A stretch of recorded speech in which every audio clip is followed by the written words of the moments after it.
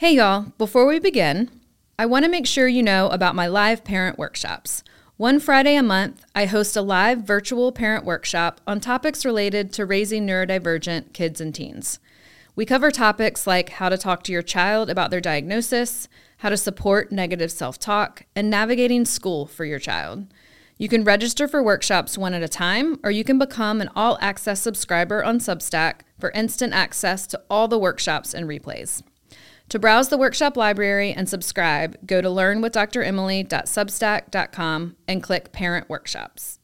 Hey y'all, before we begin, if you're a school administrator who loves watching your teachers and students thrive, but you feel your staff needs more training to meet the needs of such a diverse group of learners, I am here for you. I am now offering professional development for pre-K through 8th grade educators, both in person and virtually. For more information about pricing and scheduling, go to learnwithdremily.com/schools to get started.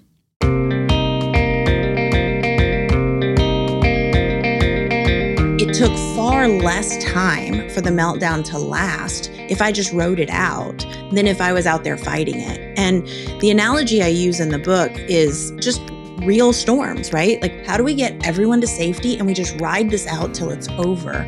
Afterwards, we can start doing preventative things. Afterwards, we can start creating plans for what to do in the heat of the moment that maybe could avoid it getting this bad.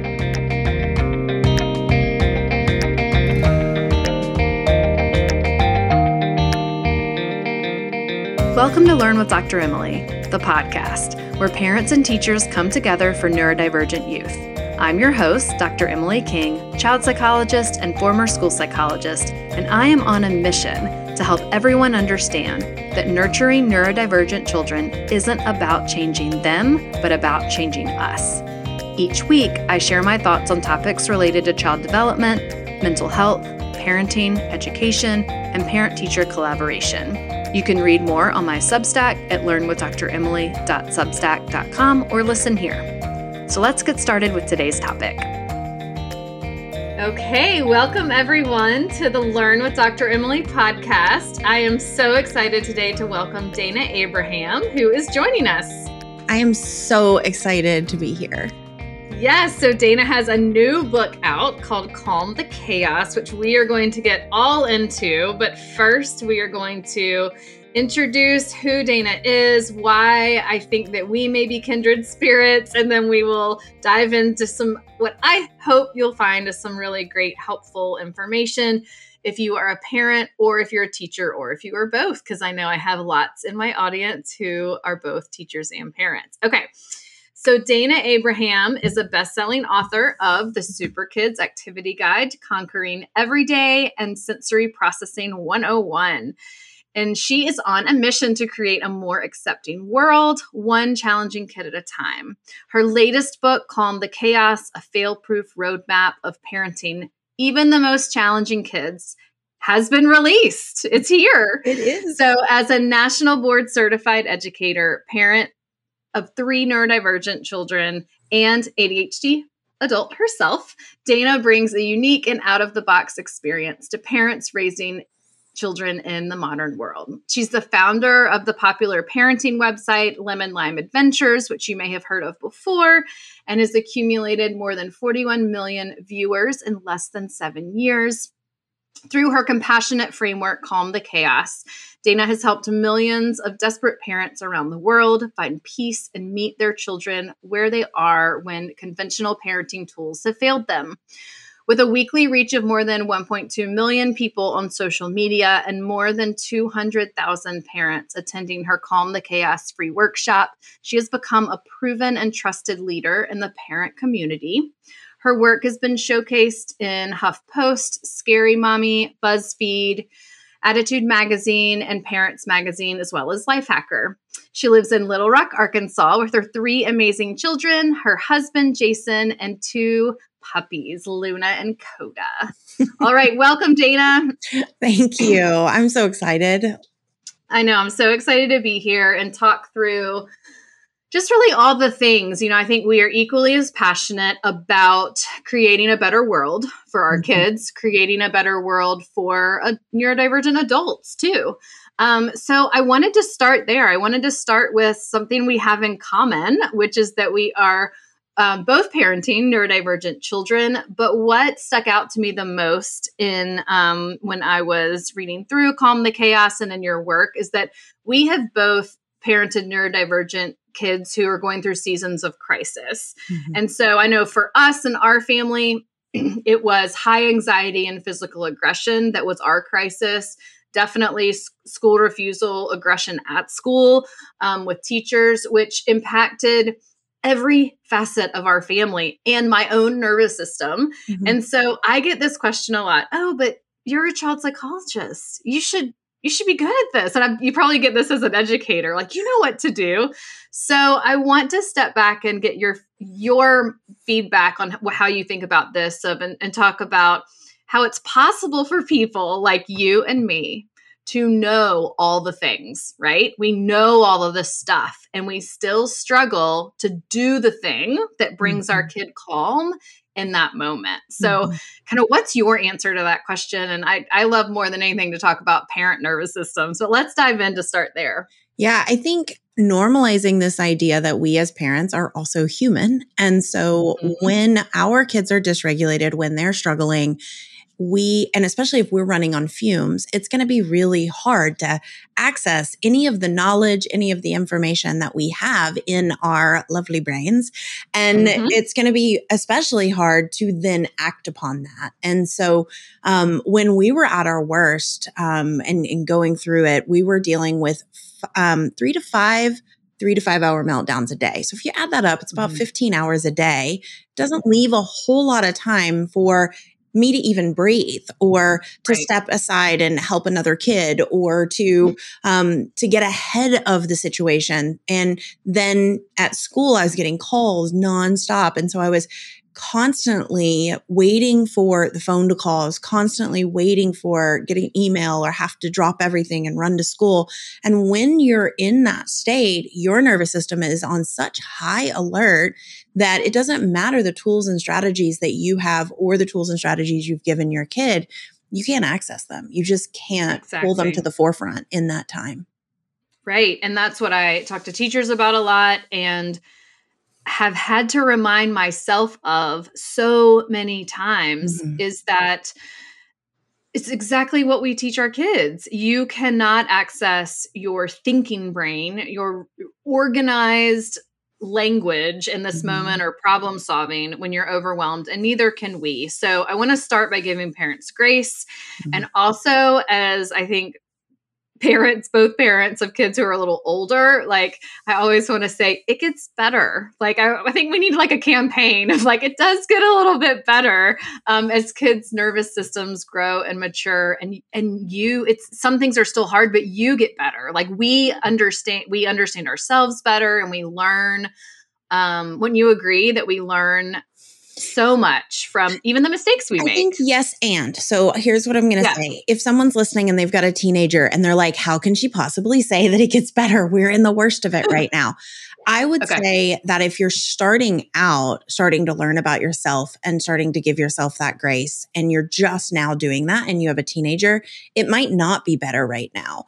But if you are starting when we started, when our kids are a lot younger, even if our kids' behavior or their outburst or their whatever is happening, this like outward showing that their nervous systems are dysregulated, if you start that at a young age, even if you don't see a change in them, the more you change, the easier it does get. So I will 100% agree with what you're saying there, is that the more we focus on our being able to handle our own triggers and us being able to recognize and be aware of how we show up in a situation, then all the other stuff starts to kind of fall into place when we start changing our perspective, when we start meeting our kids where they're at, when we start really adjusting all of the things that society has told us we should be doing as parents. And instead we become more in tune with our kids. Then the outcome is that it becomes easier to parent our children. So, Dayna, what I love about your work is how organized and actionable it is. It's literally the opposite of chaos. So, tell us about how and when and why the Calm the Chaos framework came about. What I want to start with is just, I want to let people know. I think it's funny that Calm the Chaos is described as organized and simple and the opposite of chaos, because as an ADHD adult, I laugh because growing up, I was the opposite of organized. And so what Calm the Chaos is it's my combination of systems that I've had to create so that I could manage the chaos in my own life. And so it kind of came about, one, because I needed something that I could remember, that I could use when things were really hard. But also it came about because I've worked with so many parents around the world. And one of the things that I see so much in parenting advice is, if you just do this one thing, if you just connect more, if you just set firmer limits, if you just understood where the behavior is coming from. And what I realized is it wasn't a quick fix. It wasn't a one size fits all. Instead, there were these principles that you needed more than just one thing. You needed these 4 key principles. I call them kind of ingredients, like baking a cake. And if you have those, it doesn't matter at what level you have them. As long as you have those 4 key ingredients, you can really get through any challenging situation. And so I went to kind of test that out with my own son in our own family, and then started testing it out with other families around the world. And we can go into those 4 pieces in just a minute, but I want to kind of share how it got to be what it is today. A friend of mine calls it simplicity on the far side of complexity. So it started out really complex, trying to navigate what are the best pieces, what are the pieces that we need, what is going to really help in this situation. And at first, I started teaching just the 4 elements. And parents were getting results. They were able to understand their kids more. They were able to stay calmer. They were able to advocate for their kids more. But what I noticed is, especially right after the pandemic, when parent stress was really high, they couldn't really access the framework, those 4 pieces, when they were stressed out, when their world was falling apart. And so they needed something that kind of broke it down into teeny tiny baby steps. And that's where the roadmap came out. And so the Calm the Chaos system is a combination of a framework that's then adapted at different stages in a roadmap. And so you have like the simplest plan of the 4 pieces, and when you are in the biggest storms, or when you're dealing with that crisis, when you're dealing with something that's really hard, you need the simplest rendition, as you might say, of the plan. And then you can start making it more advanced. You can start adding on to it. We can start getting ahead of the problem. But so many times parents try to jump to, and educators even will jump to let's prevent this. Let's get ahead of this, or let's create structure. Let's create routine. But you don't have that base level of safety, trust, connection. And so you have to start there before jumping to these more advanced strategies. Yep. And anyone listening knows I wholeheartedly agree with everything Dayna just said. And I love this so much because there's so many children who are neurodivergent in whatever way they are, who are also being raised by neurodivergent parents.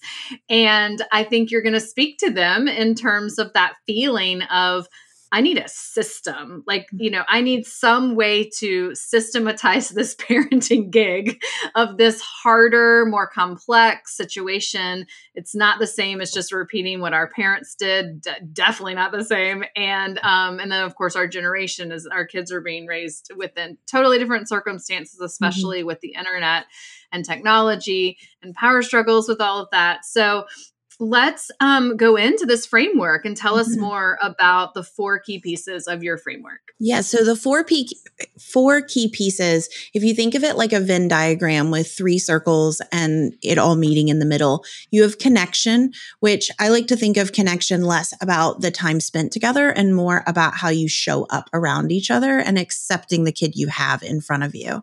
Then understanding is that piece that if you're raising a neurodivergent child, if you already have a child who struggles more than the average bear, you're already probably doing a lot of this understanding bit, but it's really getting under the surface of where is this behavior coming from? What is really going on here?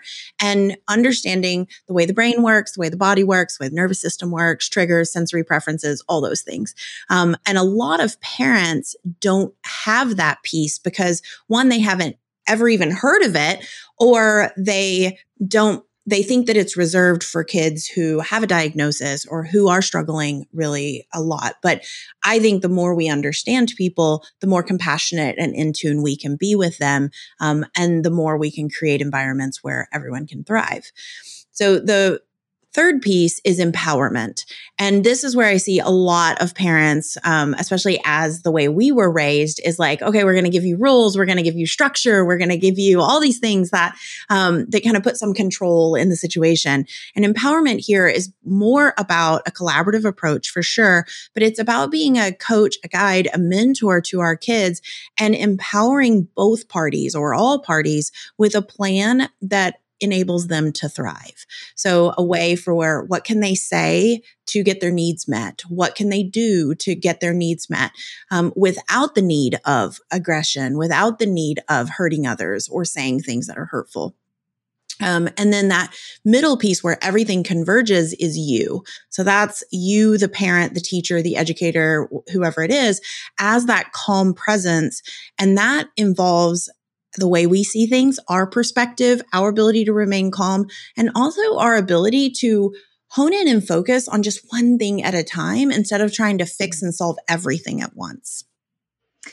Yeah, and wouldn't you agree that many parents, and we all do this, is we put all of our eggs in the basket of just understanding and we research things to death and we figure it out. And then we think, why is this not working? Yeah. So what would be your advice for if a family feels like, gosh, I'm working so hard to understand my child, but something isn't working? Which parts would you say to nurture a little more? Yeah, I think first and foremost, I want everyone to realize that you have so much working that you're already doing. So this isn't about what you're not doing right. This is about leaning on what are you already doing really well? And then what are some small tweaks and nuances you can make in some of these other areas? And so if understanding is something that you have done a ton at, right? And I always say like, oh, it feels like you have to get a PhD in your kid. And so if that is you, then what I've noticed is a lot of times we jump to, well, it must be because of their nervous system, or it must be because of this. And a lot of times, I mean, I was working with a parent recently and she's like, I just went and did this vestibular therapy. And then next week we're going to go and we're going to do this therapy. And then we're going to go see this person for his eyesight. And I'm just like, wow, like this poor kid is going from place to place to place to try to solve what you're now understanding. And I think what happens on the other side is kids then feel like there's so much about them that needs to be fixed or solved. Mm-hmm. I think understanding is great for empathy. Understanding is great for finding some solutions. But we as parents, we can't jump to being the solution and we can't jump to always fixing what we find. Sometimes we have to sit with it and we just have to hold space for our kid that is why the behavior is happening or that's why the challenge is happening, and know that we can't always solve all of it. Yeah, so well said. And I think there's so many things that we kind of get in our own way about as parents. And, you know, I write about this, I talk about it a lot, that sometimes less is enough, and being home and nurturing your child. And when you get to that point where they're exhausted, it's possible that there are too many therapies. Yes. And that more therapies aren't the answer always. And kids are moving targets. And let's think about how it's going now and how it's going in 6 months, because that's a huge time in the life of a child. So that's a really helpful framework to think about. But then also I love it's within the context of the growing child, because they are all moving targets. But then if you have multiple children, they're moving targets. And I feel like we as parents are moving targets because we're still growing and learning too. Yeah. I want to say hi to all the teachers out there learning with me. Thank you so much for being an educator. I see you and appreciate you and how you keep showing up for our students every single day. In my work as a school psychologist, I know that it helps to have a way to stay organized when thinking about your students' needs. That's why I created 2 free resources for you. The Regulation Roster helps you notice how your students seek emotional regulation and keep track of it. And the Reframing Behavior Worksheet helps you problem solve emotional dysregulation when it happens. For these free downloads, go to learnwithdremily.com/roster or learnwithdremily.com/reframingbehavior to get started.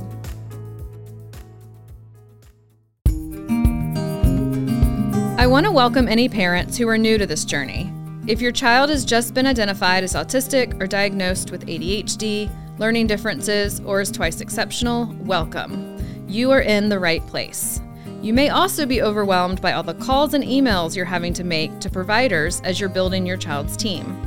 That's why I created the Referral Tracker, which is a free download at learnwithdremily.com/tracker. This free resource explains what each provider does and gives you a template to keep track of all your research. Just go to learnwithdremily.com/tracker to get started.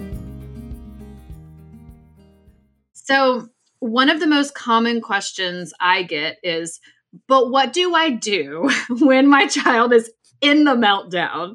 And many parents struggle to actually not take action in this moment. But I love how you write about weathering the storm, that is doing something. So tell us more about this storm analogy, how it came about, and your thoughts on how be with your kid is the action in those moments.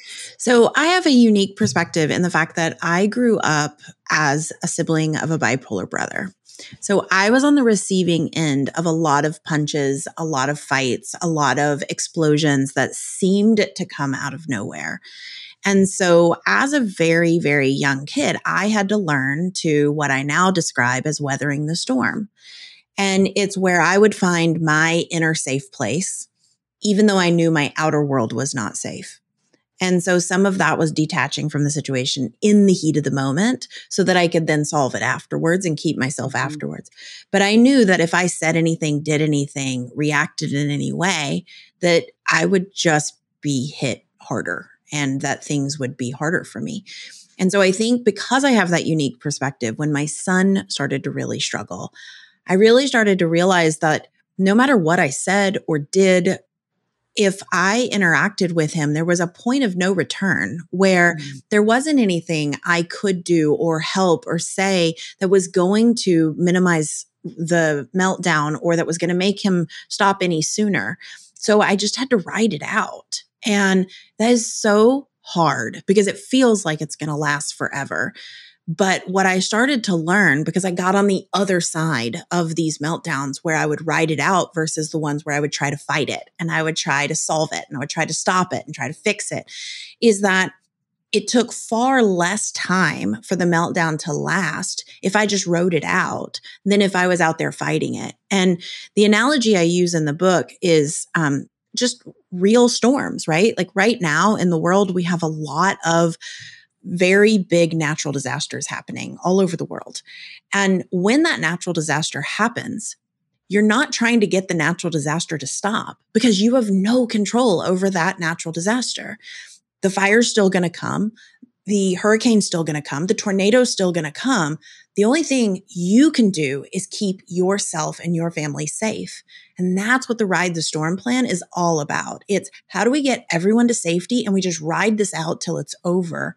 Afterwards, we can start doing preventative things. Afterwards, we can start creating plans for what to do in the heat of the moment that maybe could avoid it getting this bad.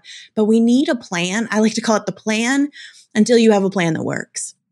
Because I could tell you all day long things to do and say in the heat of the moment, but if you try them today, they're probably not going to work. They're probably not going to work for a while. So you need a plan to just ride it out until you have a plan that works, that actually de-escalates and actually diffuses the bomb faster. And what I love about the storm analogy as a child psychologist is that kids get this, right? You can explain an emotional storm to a child and they will immediately relate to, oh yeah, it feels like you're not in control of that. Oh, Mhm. yeah, it feels like all I want is to be with my safe person. Oh, yeah, it does things that I don't want it to do. Like there are such clear parallels.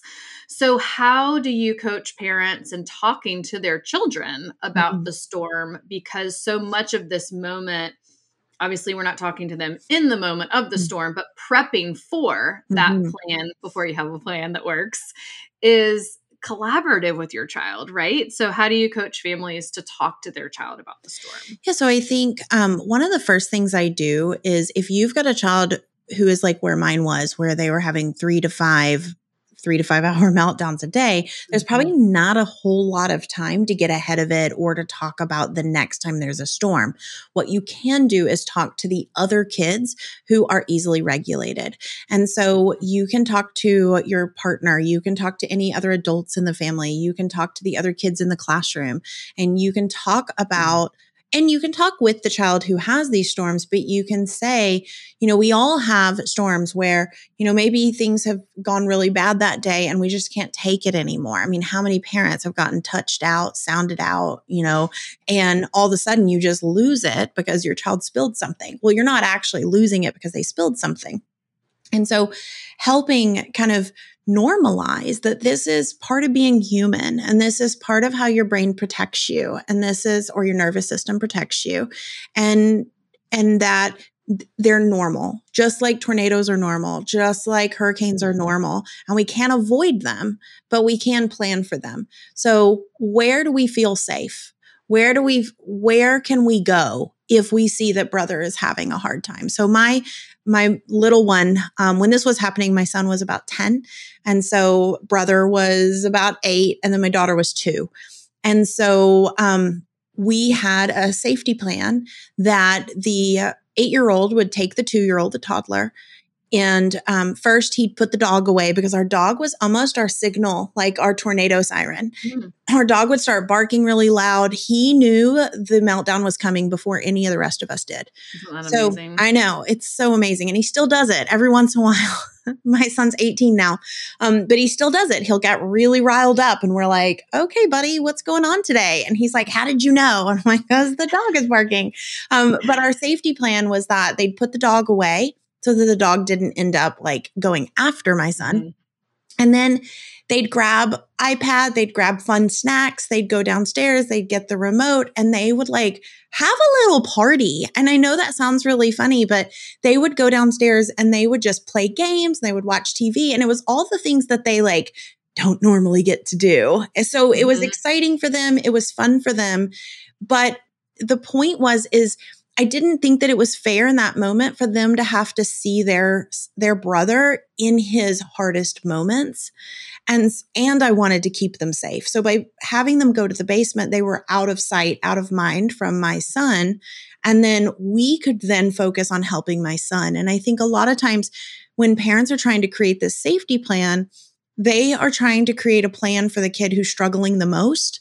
And that's the kid that you can't control the most Mhm. because they are out of control. They're not regulated. They're not able to access the strategies and the tools you've given them. And so to ride it out, they are going to yell. They are going to break things. Right. And so one of the things we talk about is normalizing, like, a lot of times people will try to say, well, it's not okay to hit. It's not okay to break things. Well, in the heat of the moment is not when you teach that skill. And Right. so removing things and saying, you know what, I've been noticing a lot of storms lately. This is what storms are. So I think we should maybe remove some things that could be hurtful to other people. What do you see in the house that's hurtful? What should we move? I also think we should add some things that are super soft to the room. Mhm. So do we have any pillows? Do we have like a big bean bag? Do we have some big stuffed animals that we can add to these different rooms so that you have a place to plop, you have a place to run to, you have a safe place to go? That's the way you can prep ahead of time. And then also tell yourself, you know what, like, I'm going to make all these preparations, but I have to know that we might not all go to the same place that we're preparing for. Exactly. And there are a few things that came to my mind as you were describing that. And the first is for the siblings, and I'm sure you coach parents with lots of different examples of how siblings can have their own plan. But for them, the other thing that I think of that it's creating is you're giving them permission to not have to solve anything related to their brother at that moment. And so you are sending the message that you're safe, but this is not your responsibility. And I think that that's hard if siblings are in the room or stay in the room. So I think it's safe physically, but it's also a really healthy emotional boundary that you're setting to let kids know we're the parents, we've got this. And then, the other thing I was thinking about is just, helping kids understand that we hope that this is temporary, right? We hope that these moments of crisis are temporary, but I know because I've been in it and you've been in it, we don't know that. We don't know when it's going to get better. It's kind of like, I don't know, like flying a plane in the dark without radar. Like, I don't know what it's like, but it just reminds me of that faith you have to have and the trust of like, I'm just going to keep doing the next right thing. So what are your thoughts on just that? I don't know where this is going, but I think I'm going in the right direction, or maybe starting to notice a little bit of progress, as tiny as it is in your child. So I think one of the things, again, we've been talking a lot about normalizing things. And I think that parents are fed this lie that one, success is linear, and two, that we live in this, like, I call it Amazon Prime parenting, right? This idea that you can like place an order and the next day everything's solved. And so when we are fed this idea that one idea can solve things, then when it doesn't get solved in what we think is a timely manner, we think we must be doing something wrong, or our kid must be broken, or we must need to like give away our power to someone else to fix it, solve it. And I think it's kind of like that research study, which I actually don't love because it's like harming to animals, I think, a little bit. But I'm sure you've heard the research study where they put the mice in the jar and then the mice swam for 15 minutes and then started to sink to the bottom. They grabbed the mice out of the jar. At least I hope they do. In my head, they've grabbed the mice out. But then the next time they put them in the jar, the mice, they swam for 60 hours because they had the belief that they were going to be saved. They had the belief that they could get through it.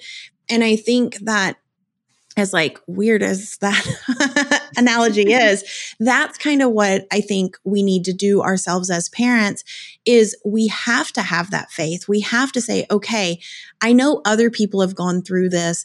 I know that success is not linear. I know that these can be long, and two things can be true at the same time. This can be really long and we can come out of it on the other side, because the truth is we've already made it through all of our worst meltdowns we've had up to this moment. And so if we've made it through those, we can make it through this one. And so just reminding ourselves of that, giving ourselves proof of times that we have been successful, times that we have made it through to the other side. We have started the cuddles and the reconnect and the repair work afterwards, because it has happened. And if it's happened in the past, it can happen again. And then you talked about focusing on the progress. And I think that's the most important thing, especially when you're in the storms, is to focus on the little tiny progress. And, it reminds me again of, we just had a tornado come through here in April, ripped through our city. And it was on the news, worldwide, that our town was destroyed. And I had a friend who he was gone from the house. His wife and two kids were home. One kid was in the shed, and the wife and the daughter were in the house. The kid in the shed left the shed to go into the house, and then the tornado took the shed immediately after. And then they went to the bathroom. It was a 1-story house, so they didn't have a basement to go to or anything like that. So they were in the bathroom with the way you do it. If you go to an interior room and you put a mattress over your head and you just wait it out. And so that's what they did. And he's showing a video of his house, and there is no roof on the entire house. It took the entire roof of the house off, and he shows the bathroom, and there's no roof in the bathroom. So they were in the bathroom when the roof got ripped off, and they had to just ride it out. And this guy, I was like, what can I do? How can I support you? He had a 10-year-old daughter. I'm like, can my daughter bring some stuff over? And he messaged me and he said, thank you so much. He said, there are people that are worse off than us. Please give the shoes to them. I'm so thankful. We have our life. We are all safe. None of us got hurt. And it's like, he's not pretending nothing happened, but he is focusing on the gratitude of the small wins. And that's how you get through really difficult situations. And you continue to focus on, okay, today we found this, or today it's 30 minutes instead of an hour, or today we had 3 instead of 5. You're focusing on that and you're making it a habit to focus on those tiny, tiny wins every day. And you can start adding in that habit with your kids. And when they can start to notice, then they also won't catastrophize like, oh my gosh, this always happens, or we're never going to be able to go anywhere together. Or, the thing that breaks my heart the most is when siblings will say, well, we don't ever get to do anything because that, they do X, Y, Z. And I know that that's just because they don't understand what's going on and they don't see the small, tiny progress and the hard work that other child is trying to work through so that it's not a crisis all the time. Mm-hmm. That is such a powerful story and parallel to all of this.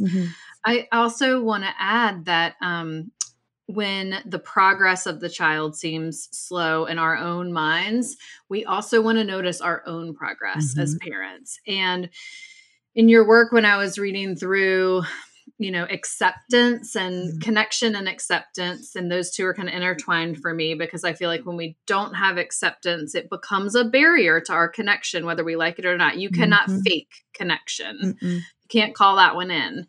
And so some of the, roadblocks I see when I work with parents, but also I had for myself or in the early days, even all the things that I knew, it is a process to accept this path and to kind of recalibrate what you're doing at the same time as connecting with your child. So, what can parents look for in terms of their progress, even if their child's being really hard, but what can they notice of like, I think this is progress on either my acceptance or my ability to connect?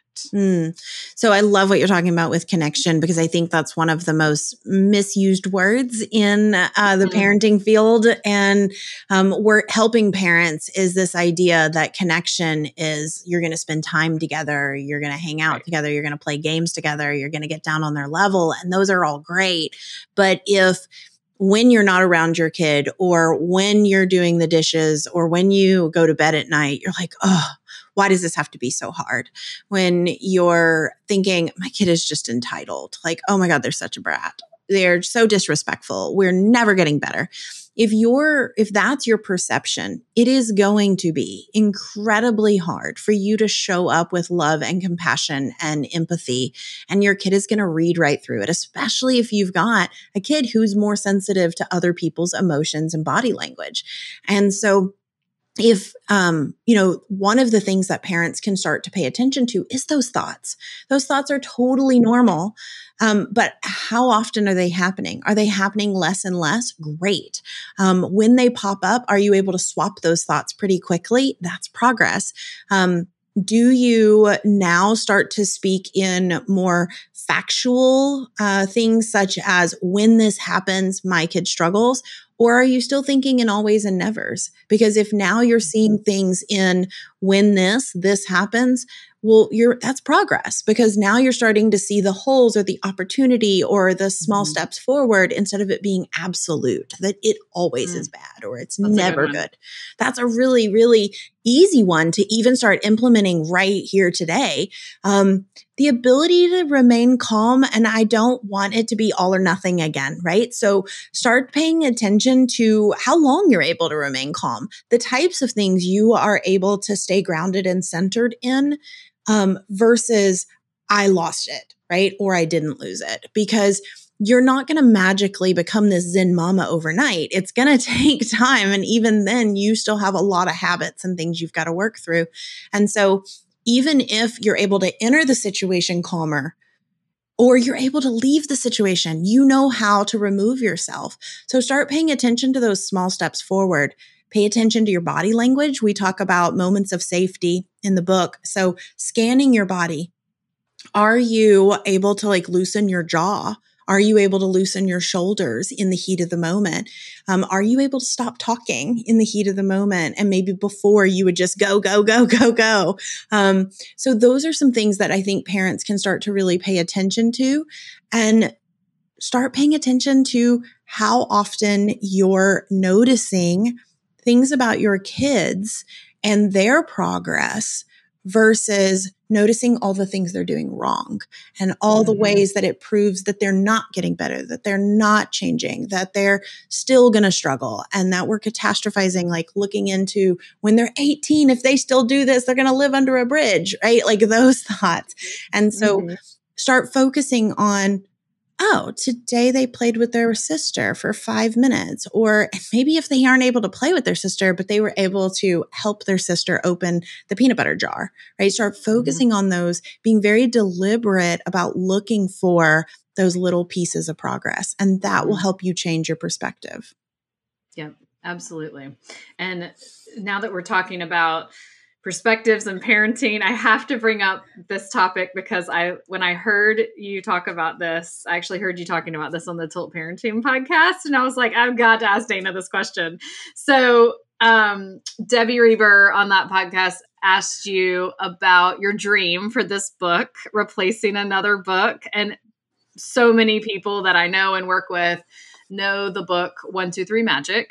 Every pediatrician that's listening, listen up, because I feel like for some reason the pediatricians talk about 1, 2, 3 Magic more than any other field. I actually first saw the book 1, 2, 3 Magic when I was a school psychology intern in Texas, and I was in a full school-based mental health program where I went to a different public school every day and was doing counseling with kids. And then we were tasked with training parents in the district on one night a week. And that was the curriculum, 1, 2, 3 Magic. Now, this was 18 years ago. And at that time, the book wasn't even that new. So I just would love to hear your dreams for this, because I'm here for it. Yes. So my dream is to replace this book. I want newer information to be handed to parents, because pediatricians are the first go-to even before therapists. They'll go to their teacher or they'll go to their pediatrician and they'll say, I'm really struggling. What do I do? And they're handed a resource, or they're handed, maybe a referral to go speak to a therapist if they're lucky. Now, we recently had an issue like this. We went to our doctor and we said, we just want to make sure that we're not missing anything. We were pretty sure it was anxiety based, but we wanted to make sure that there was nothing physically going on inside our daughter that was causing her to not feel like going to school. And the doctor looked at my husband and he goes, you don't have a medical problem here. You have a parenting problem. I would never let my child act like this. You need to take her to school and tell her she has to go. Now, in years past, that would have really upset me. But I now know this isn't about me. I know that pediatricians and doctors are not taught about parenting, and they're not taught about brain-body science. They're not taught about the connection between those things. They're not taught those things at all. And so they're looking for a resource to share because they want to help their clients. They're not a parenting expert. They're not a child psychologist. They don't know child development. And so I want a resource that is in tune, that's compassionate, that doesn't make parents feel like they are less than, like their kids are broken, like something's wrong with them. And 1, 2, 3 Magic, I believe, is harmful. And when I say that, it makes a lot of people mad because they've tried it. And then, so if they've tried it, then they believe that I'm saying they somehow are bad or harmful. And I believe that everybody's doing the best with what they've been given. And we have so many more resources. We have so much more knowledge about how the brain works, about how children work, about neurodiversity, that handing a parent something that says count to 3 or put them in the corner, right? And for teens, it's like if your teen gets in trouble, leave them in jail. It's like if your kid is having a hard time and they're melting down, leave them in their room so that they don't learn that, they can act that way to get your attention. Well, I did that once. I left my child in his room. And when I walked in, when it finally got quiet, he had opened the door or the window to try to jump out just to make the meltdown end. Like it ignores everything about why a child is doing what they're doing. And it's all about, here's how the parent can have control over the situation. It doesn't build connections. It builds disconnection. And so if I could see that book disappear from the top 10 list on Amazon, disappear from most recommended, right now they've started sharing things about 1, 2, 3 magic with ADHD. And I'm like, oh dear God, no. Like, it's one thing to be like a go-to parenting resource for typically developing children, but please no, let's not add in when our children are unique and they have different brain wiring. So yeah, I can get really fired up about this one. So thank you for asking me. You're so welcome. Well, as kind of an encore question, because we're going to wrap it up, we've done a lot of talking about parenting, but many in my audience are both parents and teachers or teachers listening. And as a teacher yourself, I am just curious what your thoughts are kind of in translating some of these ideas into that framework of the classroom, all the things teachers are juggling. Like, what would you want teachers to know just in general about this idea of maybe like a Calm the Chaos roadmap for education? Maybe that's another book. But what would you want teachers to know? So the Calm the Chaos framework is adaptable to the classroom. We have a lot of teachers who have gone through the framework and adapted it to the classroom and use it in their schools. We've had principals. We've even had pediatricians at this point who use the framework in their practices. And so one thing that I can tell you is it is that piece of you are that one person for so many of these kids.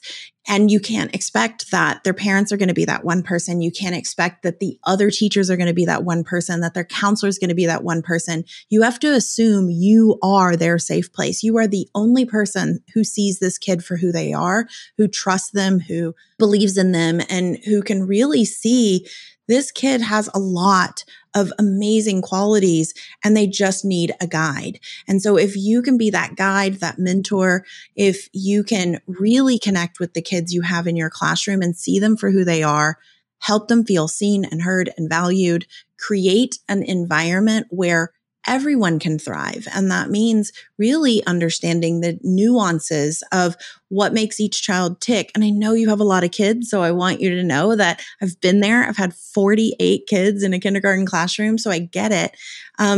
Yeah, I know, right? So, and this was like inner city, like kids were literally climbing the walls. I mean, it was a hoot. Yeah, we'll just say that. And so for teachers, I mean, my heart goes out to you. You are teaching in a time that is harder than any other time because children went through a pandemic.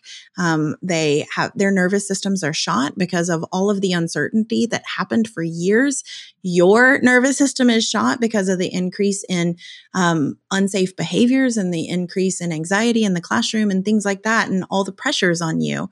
And so I think giving yourself that grace to know you're human, finding resources and finding support for yourself to be able to find yourself grounded and to be that safe place for your classroom is going to be far more important than all the academics you could be doing in the classroom. Agreed. Amen. All right. Thank you so much, Dayna, for joining us. Where do you want to send people to find your book? Yeah, so you can grab the book anywhere books are sold. But after you do that, head over to calmthechaosbook.com and you can submit your receipt. And we've got some fun goodies for you there. Awesome. Thank you so much, Dayna. It's been so fun talking to you today. Absolutely.